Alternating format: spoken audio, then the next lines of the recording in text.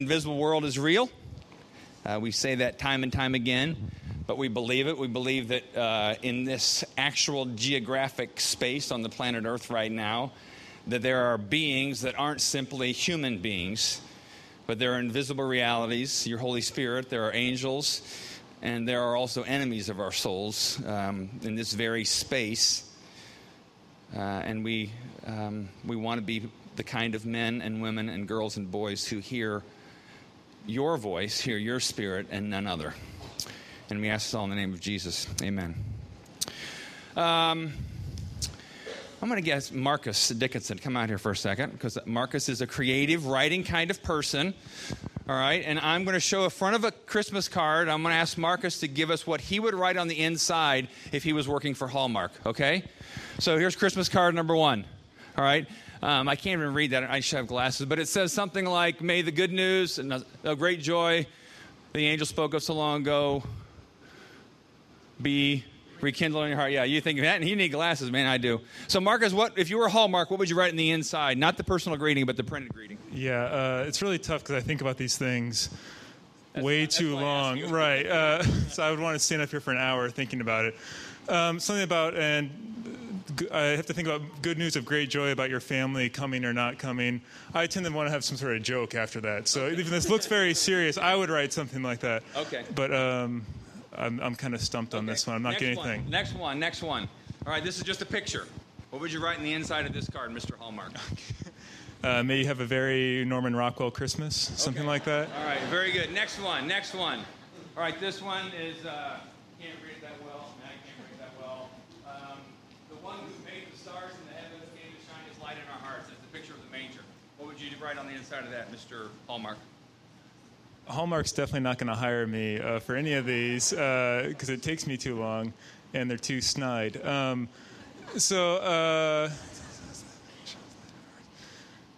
That's a tough one. Yeah, by the end of the service, I'll have something better.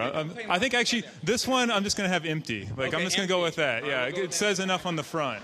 These have been all real cards. The next one's not a real card, but I'm suggesting this. All right, it's a dragon, 7 heads. It's got a woman who's got light stars around her. It says Merry Christmas on top. Any ideas for this one, Marcus, on the inside?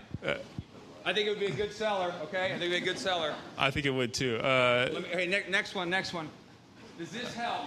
I had a Christmas tree and a Santa Claus there. Does that help at all? Definitely. Here's hoping your Christmas is better than mine. I don't know, something like that. All right. Okay, now. Thanks, Marcus. This particular picture actually is from a passage in Scripture which talks about the Christmas event, and it's probably a passage that either you haven't read with that framework, all right? So, no, I don't think I'd ever want to sell this card or send it to people. But yes, it actually is a behind the curtain part of the Christmas story. Now, let me read the Christmas story as most of us understand it, all right, from Luke chapter 2. I think that's the next. Yeah, Luke chapter 2. Most of us hear the Christmas story from Luke 2, and let me flip to it. This is the part of that Linus read in Charlie Brown Christmas, and I'll just read part of it, Luke chapter 2. And obviously I'm not mocking this part of Scripture either. I'm just saying this is the story we most know. At the time, the Roman Emperor Augustus decreed that a census should be taken throughout the Roman Empire. This was the first census taken when Quirinius was governor of Syria. All returned to their own ancestral towns to register for their census. And because Joseph was a descendant of King David, he had to go to Bethlehem in Judea, David's ancient home. And he traveled there from the village of Nazareth in Galilee. He took with him Mary, his fiancée, who was now obviously pregnant. And while they were there, the time came for her baby to be born, and she gave birth to her first child, a son. She wrapped him snugly in strips of cloth and laid him in a manger, because there was no lodging available for them. That night there were shepherds staying in the fields nearby, guarding their flocks of sheep. Suddenly an angel of the Lord appeared among them, and the radiance of the Lord's glory surrounded them. They were terrified. But the angel reassured them. Don't be afraid, he said. I bring you good news that will bring great joy to all people. The Savior, yes, the Messiah, the Lord has been born today in Bethlehem, the city of David. And you will recognize him by this sign. you will find a baby wrapped snugly in strips of cloth lying in a manger. Suddenly the angel was joined by a vast horde of others, the armies of heaven, praising God and saying, "Glory to God in the highest, and peace on earth to those with whom God is pleased." All right, Luke chapter 2. And the rest of the Christmas story that we mostly know is the wise men that came and offered gold, frankincense, and myrrh. And there's other things. If you have a, what do they call it, a creche? One of those things that have all the manger scenes, all the little characters that you like to move around when you were kids and things like that. All right. Now, what we've said at Exodus, go to the next slide here, Luke. It's not, the invisible world is real, and if your eyes are better than mine, which is 99% of you, you'll notice that this is an open curtain. And behind the curtain, often there's other things going on. And what I want us to understand is, not just in the Christmas story, but behind the curtain of your daily life, of what you see and others see and hear and smell and sense, there's something else going on. Because we say we believe in an invisible world, but sometimes you might ask, and I might think, well, what does that look like? Because right now I see physical people. I see physical people with physical arms, legs, hair, and we hear things that are that can be explained by physics or other kind of audiology issues. But what else is going on here? And to look at that today, we're going to look at Revelation chapter 12. We've been doing a series of the book of Revelation. We just finished the message of John, which was given him by Jesus through an angel, to the 7 churches, which is modern-day Turkey. And it was things Jesus was saying to them, preparing them for what was to come. So if you remember, Revelation is the revelation of Jesus Christ. It's helping us to see and understand more about Jesus. I'm going to jump ahead. We did chapters 1, 2, and 3. I'm jumping ahead just for the next few weeks, or this week and a few weeks from now, to Revelation 12. This is John still writing things that this angel had told him that was sent from Jesus. And he's still writing this. The recipients of the book of Revelation was still these 7 churches in what is now modern-day Turkey. So they were ordinary people just like you and me who were getting this message as encouragement from John, all right? So let's go to Revelation chapter 12. And this is behind the curtain of the Christmas story, all right? I was going to try to get a big curtain and stand behind it, but I thought that'd be too much confusion. But this is behind the curtain at the Christmas story. What else is going on behind Luke chapter 2, all right? This is John writing. Then I witnessed in heaven an event of great significance. I saw a woman clothed with the sun, with the moon beneath her feet, and a crown of 12 stars on her head. And you saw the picture we had on my Hallmark proposal Christmas card. She was pregnant, and she cried out because of her labor pains and the agony of giving birth. All right, so far, so good. This fits with Luke chapter 2. It fits with Christmas story. It fits with all of our Hallmark, Charlie Brown perceptions of Christmas. All right, next one. Then I witnessed in heaven another significant event. I saw a large red dragon with 7 heads and 10 horns and 7 crowns on his heads. His tail swept away 1/3 of the stars in the sky, and he threw them to the earth. He stood in front of the woman as she was about to give birth, ready to devour her baby as soon as it was born. All right, right now, if you know much of the Christmas story from the Gospels, you remember when Jesus was born, who was the king, the evil king? Herod. He found out something was going on, a king was born. What did he do? He issued this decree that every male child 2 years and under was to be killed because Herod was threatened by this new king. So behind the curtain, it's the dragon who's ready to devour this newborn child, because the dragon, our enemy, knows when God's about to do something big or small. And he's doing whatever he can do to devour what God wants to start. All right, next one. She gave birth to a son who was to rule all nations with an iron rod, and her child was snatched away from the dragon and was caught up to God and to his throne. And the woman fled into the wilderness. Through a dream, Joseph was told by the angel, take your wife and son and go to Egypt. Get away from Herod, all right? Where God had prepared a place to care for her for 1,260 days. Next. Then there was war in heaven. All right. Christmas Eve was Normandy, the beginning of a whole new stage of warfare. Michael and his angels fought against the dragon and his angels. Incidentally, Michael and Gabriel are the only 2 named angels in the Bible. Just Not Bible trivia, it's just Bible knowledge. Maybe it is trivia to some of you. And the dragon lost the battle, and he and his angels were forced out of heaven. This great dragon, the ancient serpent called the devil or Satan, the one deceiving the whole world, was thrown down to the earth with all his angels. Now, we read that, and some of you, Revelation's symbolic. We know that. It is symbolic. And some of you read, maybe all of us, we read the Bible in what I will call kind of an Americanized Western way, where some of the invisible world stuff, spiritual stuff, whether it's angels or demons or Satan or the Holy Spirit, we kind of gloss over that. Not literally, but we kind of like, well, I don't get that, so I'm going to go to the next part. Or we kind of diminish it as like, well, maybe that's in the same category as like the fairy tales I knew growing up. But what John is saying here is a symbolic rendering of a real event. And he understood it that way. His readers understood it that way. The Bible is full of suggestions and understanding where not only angels were real, but demons and Satan is real. All right, now, two things I want to say from this, and then this is for me, it feels like an odd Christmas message, and I don't mean it to be like odd in that sense, but I think I want you to know a couple things from this passage, and we're going to look at some of it again in a couple weeks. First thing I want you to know is you have an enemy.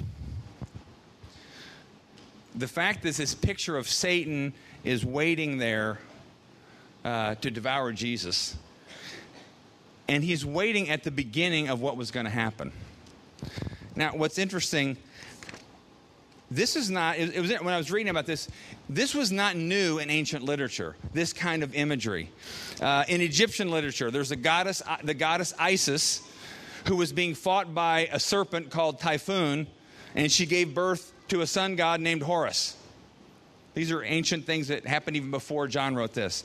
In the Ugaritic, which is Middle Eastern history, the god Baal was fighting a seven-headed Leviathan to gain over authority and oversight in his own kingdom.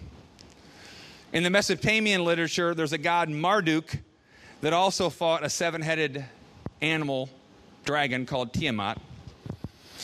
And in the Greek and Roman world, the goddess Leto, who was pregnant, fought a snake named Python to give birth to Apollo, who then slays Python. So you might think, okay, if these things all existed in myths, ancient myths, Egypt, Ugaritic, Mesopotamia, Greco-Roman, these were mythical things, Hercules and Poseidon. And then why is John using this in the same way? Because it was a style and it was a story that was repeated over and over in ancient literature and mythology and probably told in those ways. So some might say, well, isn't John doing the same thing here? But what John does absolutely uniquely, distinctively different is he pins a real person, Jesus, right in the middle of the story. And what he does is he's communicating that all these myths and dreams and hopes of the pagan heart for a hero that will finally abolish the evil monster, this is Jesus. And you might, and so maybe you have a hard time relating to that. But let's think about modern day stuff. Think about movies. You have Frodo being chased by the Dark Riders who are trying to oppose what he has to do. You have Lucy, Susan, Edmund, and Peter, and they have the enemy of the White Witch because they have a task that the White Witch wants to stop. How many of you can name some of the enemies of Batman? I went on the internet and it was like, there must be like 50. But the Joker and Bane, when I was growing up watching Batman TV shows, which was old, that's really retro. There was also the Riddler. But we love the shows where there's a hero and an enemy, and then somehow the hero overcomes the enemy, and life is all made right again. Dorothy and the White Witch, Little Red Riding Hood, and Big Bad Wolf. Every story we love, not every story, most stories we love. Think of the movies you love, and they're not any different than the Ugaritic or Mesopotamian myth stories. There's a desire for life as it ought to be. There's kind of a hero or a heroine. There's an enemy, some kind of beast, some kind of evil monster, and then there's some kind of resolution where there's a hero that shows up and the enemy is defeated. And what John is saying here is that story has now come true in Jesus. That's why those stories move our hearts. If you love those movies, it's just like I said about IU basketball. It's okay to love IU basketball and get excited and energized about it because God's giving you a shadow of a larger story. It's okay to love Batman and Spider-Man and Lords of the Rings and all 5, 6, 7 parts of that movie or whatever. It's okay to love those movies and to get caught up in them emotionally. But remember, what God's giving us is a small shadow of a larger story, and that larger story is your story and my story. Because we have an enemy. You have an enemy, you have a villain, because every story has a villain, and yours is one of them. Now, here's the next one. And what Satan loves to do in my life and in your life, he wants to destroy the life of Jesus in us. And put on this next slide here, because this is a statement that is true, and I'm going to talk about a couple examples in Scripture where this story comes true, or this statement comes true. Any movement toward freedom and life will always be opposed. Anytime you begin to do something that God has put in your heart, whether it's stopping a habit you know not bringing you life, whether it's trying to change the trajectory of your marriage relationship and making it more reflective of the Spirit of Jesus, whether it's trying to forgive somebody who's hurt you, whether it's trying to be generous when you haven't been, whenever God is trying to do something new in you, you will hit opposition. Now let's think through the stories of Scripture. All right, when Moses was born, and he was going to be the one who would set the people free out of Egypt, who was the enemy in that story? Pharaoh. Pharaoh wanted to kill the young boys, but maybe behind the curtain what was really going on is Satan knew what Moses could become, and he was afraid of that. But at the very beginning of the work, Satan tried to kill it. Nehemiah. They were all in exile. Nehemiah was the one called by God to go back and rebuild the city walls of Jerusalem that would, in doing so, would indicate the stability and the strength that God wanted for his people. Within the first few days and weeks of them rebuilding the wall, there were 3 or 4 men, Tobiah, Sanballat. There were some men who ruthlessly mocked, intimidated, and threatened Nehemiah because they wanted to stop the work of God at the onset. Think about Jesus, like we just said. When Jesus was born, right away, Herod is moved by something behind the curtain to stop the work of God. When Jesus was getting ready to start his public ministry, Satan jumps in to tempt him in the wilderness. Anytime you begin something to respond to something God's done in you, expect opposition. Expect it. Now, I'm not saying expect it and fear it. I'm not saying expect it and so don't do it.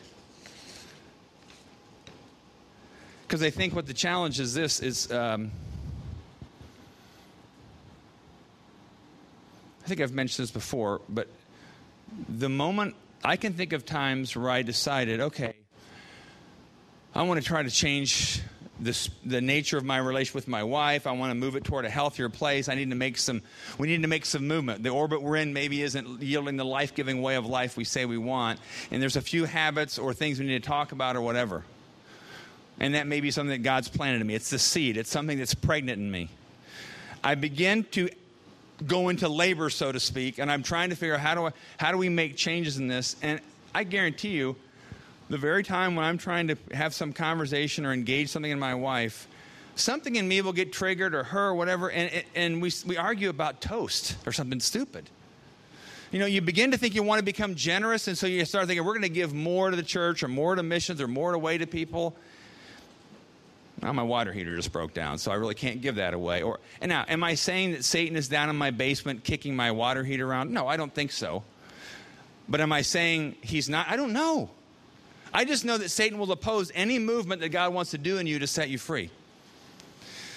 The moment that God is putting in your heart, think of somebody right now, everybody, think of somebody right now that has hurt you, that you have a difficult time forgiving. Or is just an irritable person you have a hard time even liking. All right? And let's say there's something, put put a face in your mind, all right? And let's say that you've had senses before of, okay, I think God wants me to do this to step toward them. Whether it's a forgiveness step, a generosity step, a mercy step, something that will move your heart more toward them and bring the life of God on them through you.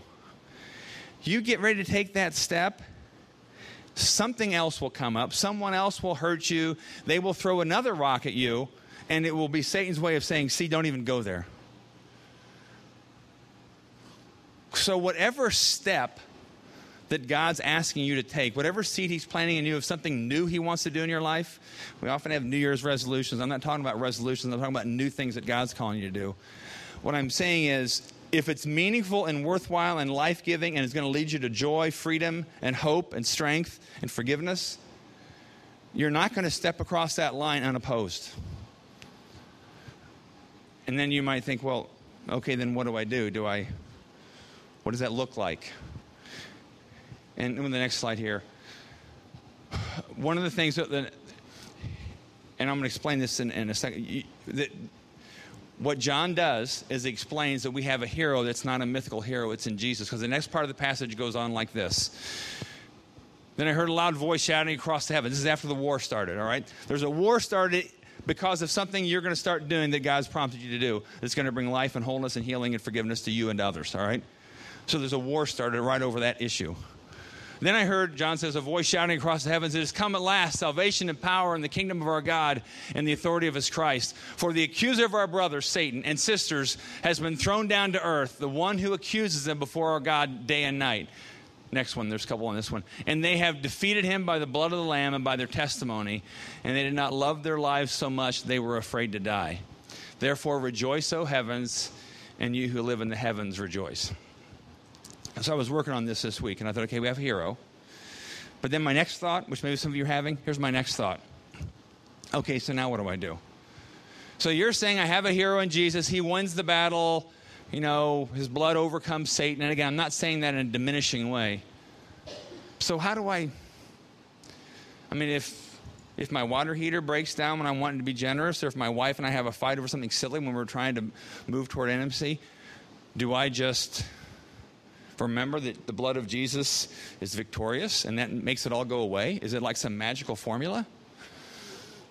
I think everybody knows what I'm talking about. Because when you hit those points, when you hit that opposition, I mean, I would encourage you to pray. But at the same time, some people are the mindset if you just say Jesus in a loud enough, religious enough sounding way, that will make the bad things go away. But what do you do then? How do you engage in spiritual warfare in a way that will lead you to break out of the opposition that's facing you? And here's one thing that I've done lately that I think has been helpful for me, because I think I've realized I can't fight those battles. I have to let Jesus. And again, you might think, what does that mean? Here's some things I've done lately. One of the things, there's been things happen in my life in the last year, good things, but also some things where I've become sad about. All right? My understanding is a lot of times in the context of our sad hearts and hurt hearts, we end up choosing lesser idols other than God to give us relief from that sadness. So there's times lately where I'll be laying awake in bed and I will say it out loud to Jesus. And I'll say, Jesus, I'm feeling sad lately and I need you with me right now. Now, you might think, well, what does that do? But what it does is I admit my sadness. I'm inviting Jesus into this and to be with me in that situation. And I'm not alone in my sadness looking for some idol, something to give me relief from that sadness. Sometimes I've also, in the last year, there's times I've actually said out loud to Jesus, Jesus, I'm feeling anxious right now. I'm anxious. Well, if you sit in your anxiety long enough, you will move toward some lesser idol to relieve you of the anxiety. So I've gone to telling Jesus, Jesus, I'm anxious. Will you be with me in my anxiety? Help me understand what I do next. So I'm inviting Jesus. There's been times in the last year where I've said, Jesus, I'm angry right now. And I know when I'm angry, I will tend to do things that will not lead to life and goodness and joy, but I tend to do things that will lead to hurt and isolation and separating people from each other. So there's times where I say, Jesus, I'm angry right now. I don't even know what to do with it, but I need you with me right now. In other words, what I'm saying is I need you. I'm fighting this battle. I don't want to be alone. And I know sometimes we've fought battles alone, but I also think there's things we do where we acknowledge, okay, whether it's situations of feeling hurt, angry, sad, anxious, whatever, sometimes those are the points where you need to invite Jesus to be with you, because then those battles are no longer fought alone. And there are people here, I know there are people here who are in the midst of incredible spiritual battles. And it's not like you're not like wrestling dark demons in your bedroom at night, literally, but you're battling some really deep issues in your life that you can't seem to break out of. And what I'm saying is Jesus wants to be with you in those battles. Don't wait till you're better and whole and cleaned up till you invite him back to join you. Invite him in the midst of the battle. Don't wait till you are cleaned up.